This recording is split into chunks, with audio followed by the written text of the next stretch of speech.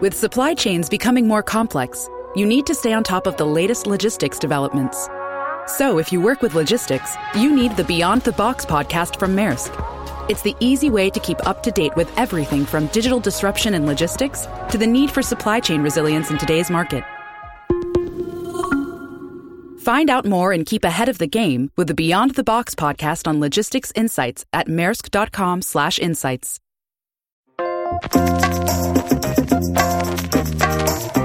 Hello, everybody, and welcome back to the New Books Network. I'm Marshall Poe, the editor-in-chief of the network, and each week we scour the internet looking for interesting books, and we interview the authors of those books. And this week, I'm happy to say we have Douglas Rushkoff on the show, and we'll be talking about his book, Present Shock, When Everything Happens Now. As some of you who listen to this show know, I am by training a historian, so this book frightened the pants off me because Doug basically says that the past is disappearing, and then I would be out of a job, as if, yeah.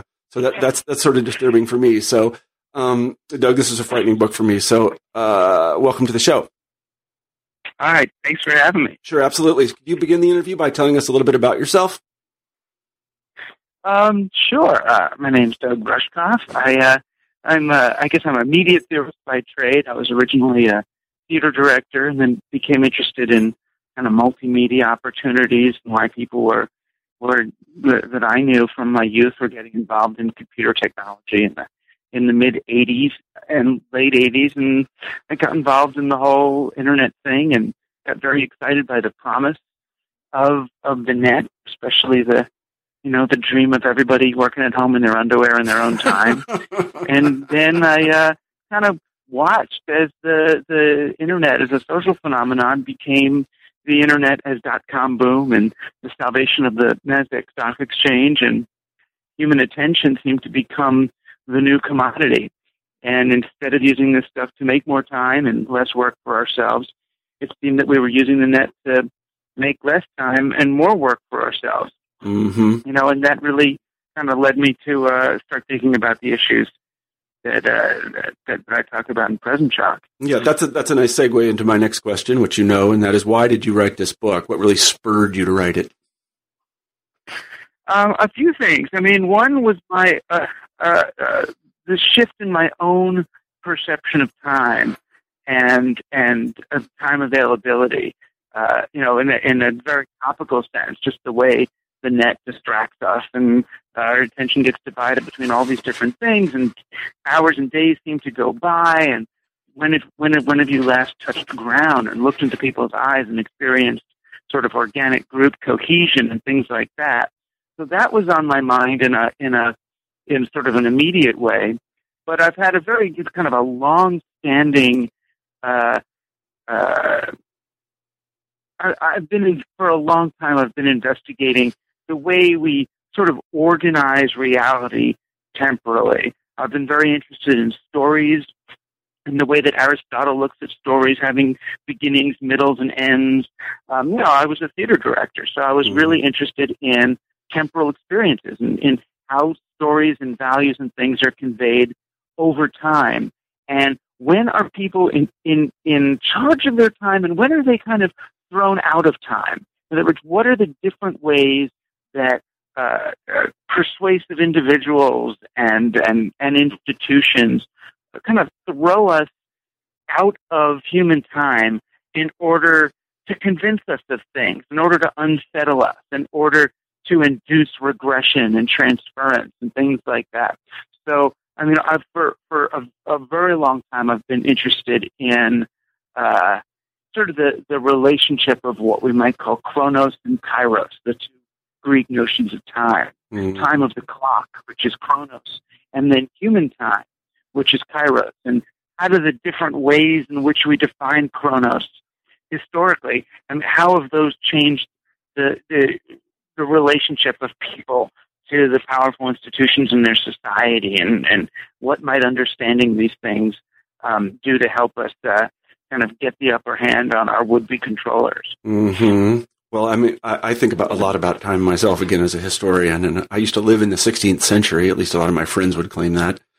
So I studied vast swathes of time, and now I don't really do that anymore. And I think I'm, as you say in the book, sort of trapped in the present. The book is divided into a number of sections, and I think the best way to convey what's in it is actually to go through them. In the first one, you talk about narrative, that is stories, and how narratives have been collapsed. What do you mean by that?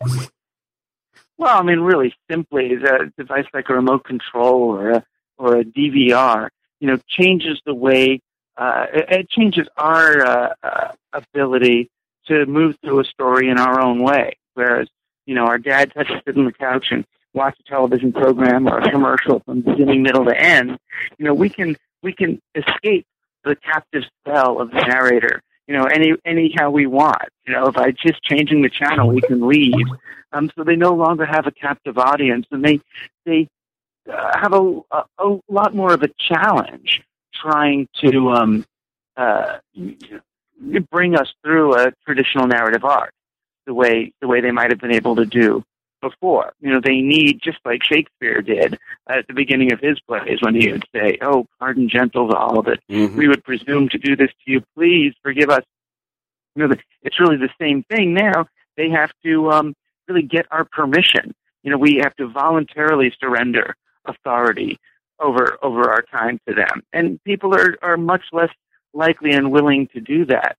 So we start to see our entertainment really change from sort of these linear arcs with beginnings, middles, and ends to things that intended to have much more either immediate or even, what we might call atemporal modes of communication.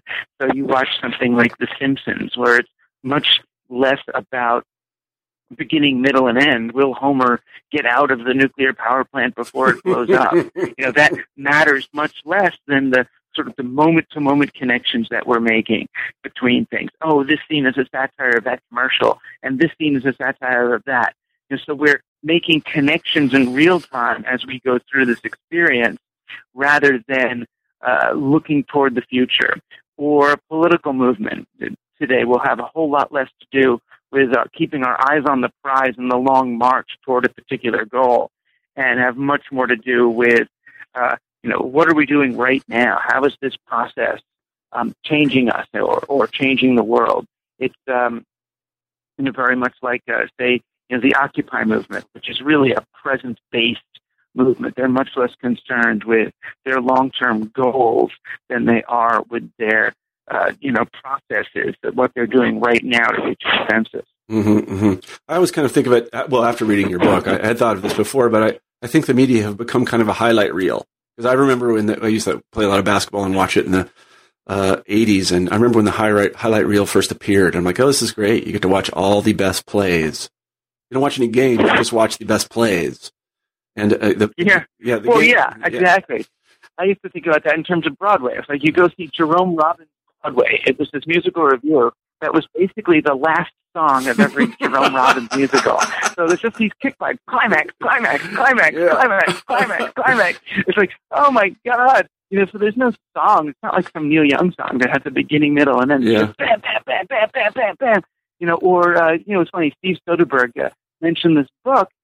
He was on a plane ride apparently, and he saw the guy pull out an iPad and start watching a movie on the iPad, and then he realized the guy wasn't watching a movie. He was watching the action scenes and explosions of a whole bunch of movies all strung together. He was like, oh my God, that's present shock. I get it.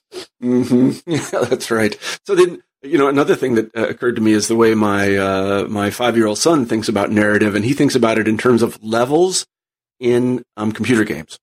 That's his sort of understanding of it. I'm on level 6 now. I'm going to get to level 7. Yeah, that's his understanding of story. Again, video games are real-time narrative, right? Yeah, you are the protagonist. You're not watching some story that's happened to somebody else at some point in time. You are living a story in real time in a choice-to-choice fashion. Mm-hmm, mm-hmm. That's interesting. Do you think this is bad, that we've lost narrative in this way? Good things and bad things about it. I mean, it's good in that we've released ourselves from the narrative captive spell of storytellers who may not have our best interests at heart. It's bad in that we no longer have this very particularly effective means of generating solidarity and conveying values over time. Mm-hmm, mm-hmm. I guess I think about it to harken back to what you said. I think Aristotle would not like it, but I think Plato would love it because he really didn't like drama very much. Yeah, there you He go. hated stories. Yeah. He thought they corrupted you. So He would have said it was all decadent anyway. So we have a new kind of Neoplatonism in action. So let's move on to the second part, and that is digiphrenia. And this is the one that really that I really identified with. That is the what you described as this is my own words, but the sort of desire to be someplace else while you're someplace, to always be someplace else. And I see this everywhere now. Exactly. In the sort of the video game logic that we were talking about before, when you move from choice to choice to choice to choice, we live in a world that says, well, you don't have to choose. You can choose both. You can choose to be here and there at the same time. Mm-hmm. You can have more than one. It's not enough to pay attention to something like it was in the old days. Now you have to pay attention to two different things at the same time, or have multiple identities simultaneously consuming and producing. So you've got you on Facebook and you on Twitter and you on Tumblr and you on Instagram. All these identities. And they're actually doing things on your behalf when you're not even there. Mark Zuckerberg is advertising with your picture, and you are endorsing things that you may never have heard of while you're asleep. Mm-hmm. And you're going to wake up and you're going to have to answer for that the next day. Mm-hmm. So digiphrenia really is that. It's that sense of mental confusion, that comes with trying to be in more than one place at the same time. Yeah. And this has become totally ubiquitous in places that I would have thought 10, 15 years ago it would not have been. So, for example, in my family, we will get together occasionally, and half of the people there will be looking at their cell phones while we are together. This used to be very unusual. You'd see people at a cafe with two cell phones, and you'd be, that's very odd, but now it's extraordinarily common. You go to a cafe to read your email together.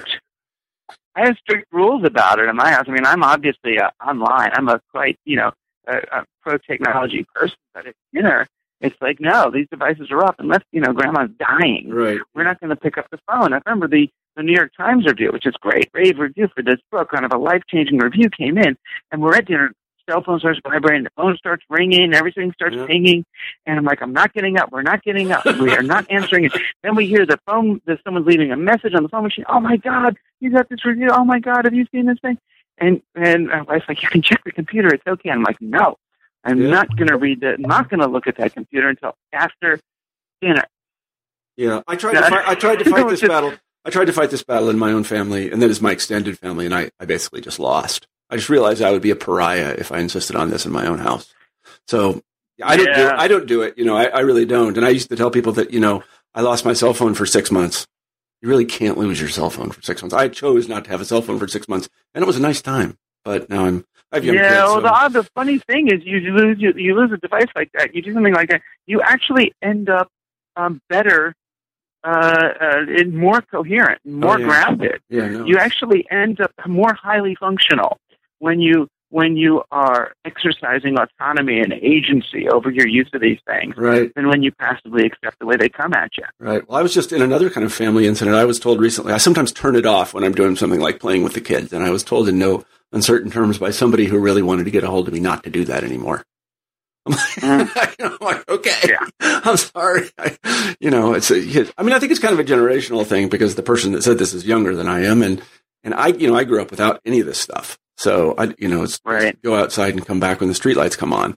And so it's very, I find it astounding. I remember I used to be a kind of a dean at a university, and I had, I was managing like 600 undergraduates, and I used to eat with them in the dining hall. And I made a rule, no cell phones. And it was very clear after about, a month that was just a totally lost cause, that the tide was coming in and I couldn't do anything about it.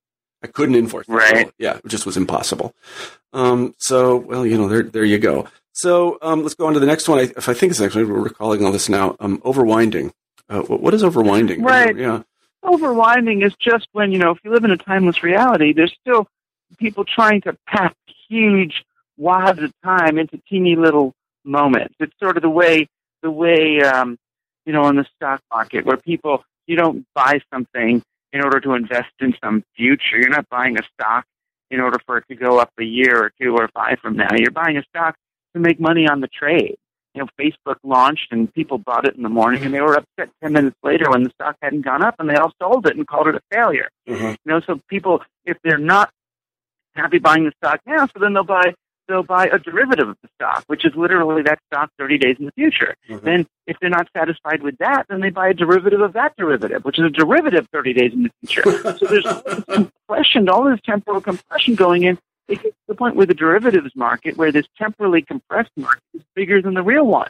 The New York Stock Exchange was actually purchased by the derivatives exchange. That means the New York Stock Exchange was consumed by its own temporal abstraction, which is just absurd. But it just goes to show you that the overwound market, and the overwound reality, this reality of temporal compression is becoming bigger and weightier than the reality of time passing in the way it actually does.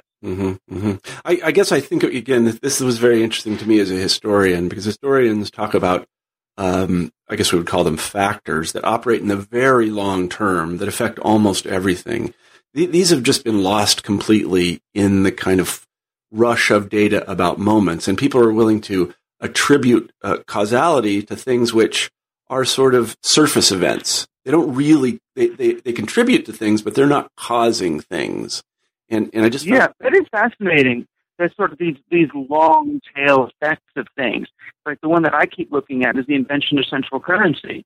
And something ends up sitting there as the status quo, unit of exchange for so long, we forget that it was an invention. That it was invented at a very particular moment in history with very particular embedded biases that may or not be serving people today. And they forget that there were other tools. They forget, and that's another really symptom of present shock, that we're so kind of, in a sense, lost in this thing that we think is the present moment, that we, become incapable of doing, appropriate critical analysis of the underlying landscape and the institutions that we're accepting as reality. And I think the underlying assumption of overwinding really is that the world is so insecure as to be kind of anxiety-making all the time, that nothing is stable, everything is changing all the time. Now, this is, a Buddhist would tell you this is true, but it is kind of nervous-making to, I'm reminded of the advice that your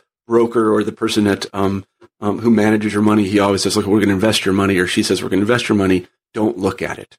Nobody does that. Right. Nobody can do that. Because, you have this screen, you can just pop it up, you can see how your money markets did that day. And so you're constantly engaged in this thing. You don't feel stable. You can lose it at any moment. And yeah, but the also reason they tell you to invest your money and not look at it is because you invest your money and it goes down. Yeah. I had my money with one of these guys. It's like 15 years later, so I'm being diligent. I'm not looking at it.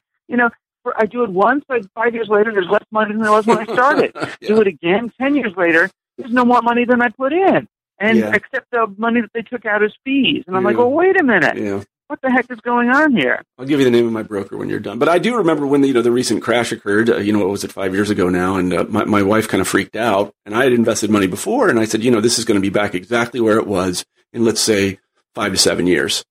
And I was right. I didn't freak out. I was right. We didn't touch anything. It's back right where it was. Because there are these kind of long-term trends. There is a kind of robustness to the system, which I think is lost in this chasing the present moment and checking everything all the time. The highlight reels of your investment is really not what you want to look at. You want to look at long-term performance. It's like your government. You want to look at long-term performance, not that, Barack Obama had 2 scandals this week, and so his presidency is over. But you know what? His presidency isn't over. That's just not right. That's not right at all. Over before it began. Yeah, right. That just isn't right. That's that highlight reel thing, and you're going to be confused by that because they're just large structural elements of life that go on past this sort of flood of data. You just can't, it's like, shouldn't get too upset about it. But so let's move on to the next section of the book, if I can recall correctly. And this is related, and it's how we come to kind of make sense of the whole world without a kind of long timeline. How do we make sense of our life in time? Did I characterize that right? Yeah, I call it fractalnoia, which is maybe it's a convoluted term, but we're living in a world where we no longer have really discrete feedback cycles. Like in the old days, if you were a farmer, you would put your seeds, 6 inches apart, 3 months later, you'd see how they grow in, and that's your feedback. And then you can change. You can say, I'm going to put them further apart next time or put them closer together. You have a marketing strategy. You put out an ad. You see a couple months later whether people bought more of your thing or less, and then you can either change the ad or run the same ad or not run any ad at all. Now cause and effect are merged. You can't really tell in an instantaneous society what's the cause and what's the effect. Did we just do a marketing program, or are we responding to a tweet, or is the tweet responding to us? Mm-hmm. It's like everything is just buzzing by. And what scientists and technologists have used to understand these sort of rapid feedback cycles is usually fractals. You take something like the instead of the screech of a microphone pointing into its speaker, you can use the computer to slow down, if you will, and draw out the feedback cycle, these loops, and you get these kind of beautiful Paisley drawings that they're of fractals, that most of us now are familiar with, and they're reassuring on a certain level because they have self-similarity. This part of the shape is like that. They look like natural things. The danger is when we equate one part of a fractal with another, where we say, oh, this is the same as that, it's the same as that. They're not the same. They're just similar. They have a similar pattern. There's an underlying logic or rhythm to it. It doesn't mean that it's lockstep. It doesn't mean that earthworms are people, are civilizations, are the weather, are the stock market. All these things are similar, but you can't just draw exact conclusions. And really what happens in a society that's living in the exact present tense, that's exactly in the moment, if you don't have a story, if you don't have cause and effect to sort of figure out an underlying logic, you tend to try to draw conclusions based on a static photograph of the moment. You draw lines between things. This is like that, is like that. You end up in this kind of almost a paranoid, conspiratorial view of the world, because everything needs to be connected to everything else in order for things to make sense, because you no longer have stories, you no longer have history through which to analyze things. Hello? One of the things that I've noticed is that even when the media tries to explain to people that things are actually happening in the long term, that there are these long-term sort of structural effects, that they don't listen because it takes a little bit of time to explain what those structural effects are. So, for example, when they give long-term averages on the stock market, I don't think people really understand this, and I don't think they really accept it. You see what I mean? Right. I mean, also part of the reason they don't accept it is because, past results are no guarantee of the future. There's people, we don't know, even logically, we don't know whether the last 50 years of stock market growth is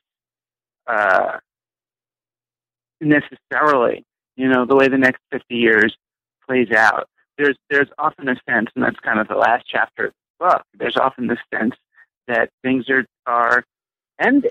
This what I call apocalypto. And and throughout history, we've almost always felt like we're the last thing, that we're in apocalypse, that something's ending.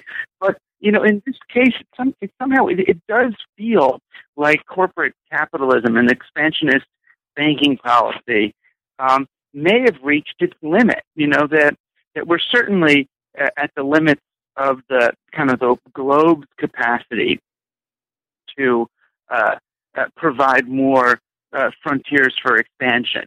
We don't have more territory. There's not more brown peoples that we can enslave and steal their stuff. So exactly where do we expand to? And if we don't have a place to expand, if we don't have new markets, then how could the economy keep growing the way it's been growing? It kind of can't. So people start to consider various forms of endgame. Whether it's the zombie apocalypse in the distant future or the singularity replacing human beings, or some economic catastrophe. I don't blame people for considering those possibilities. I guess I would say, again, just historically speaking, this is just my opinion, that although I don't necessarily disagree with you, every time somebody has said either capitalism or science has reached a kind of terminus, they've been wrong. Because in each of these cases, and people have said this since the mid-19th century, especially with science. Right. You know, we know everything we're going to know, and that's it. You know, I remember I reviewed a book recently that described the way things are, and I'm like, we have no idea the way things are, and more will be revealed. And similarly, I think with economic expansion, there's a lot of room yet for economic expansion. At least I think that there is. But this desire to have an ending, I guess I would think of it in a little bit different way. When I read your chapter about the zombie business, and it's very funny, the zombie business, is that, you know, I think it's a desire for meaning more than anything else. And, you know, my life, now I can see this now, was largely structured, at least in its early years, by the Cold War. I fought communism and I won. You know, I was a Russian historian and the government paid me to become a Russian historian, and I wrote books about Russia and warned people about Russia and said communism was a bad thing. And that gave my life meaning. And now I'm like, well, what do I have now? I mean, what do I have? I got to get the next iPhone. That's just not very satisfying. You know, it doesn't, you know, I don't know what I'm living for now. I just don't see, you know, again, and this sort of harkens back to, we had Francis Fukuyama on the show. You know, he's the end of history. There's something to that. You know, it's like the Chinese are even on board. The Russian are on board with our program. Everybody seems to be, except Hugo Chavez, and he's dead.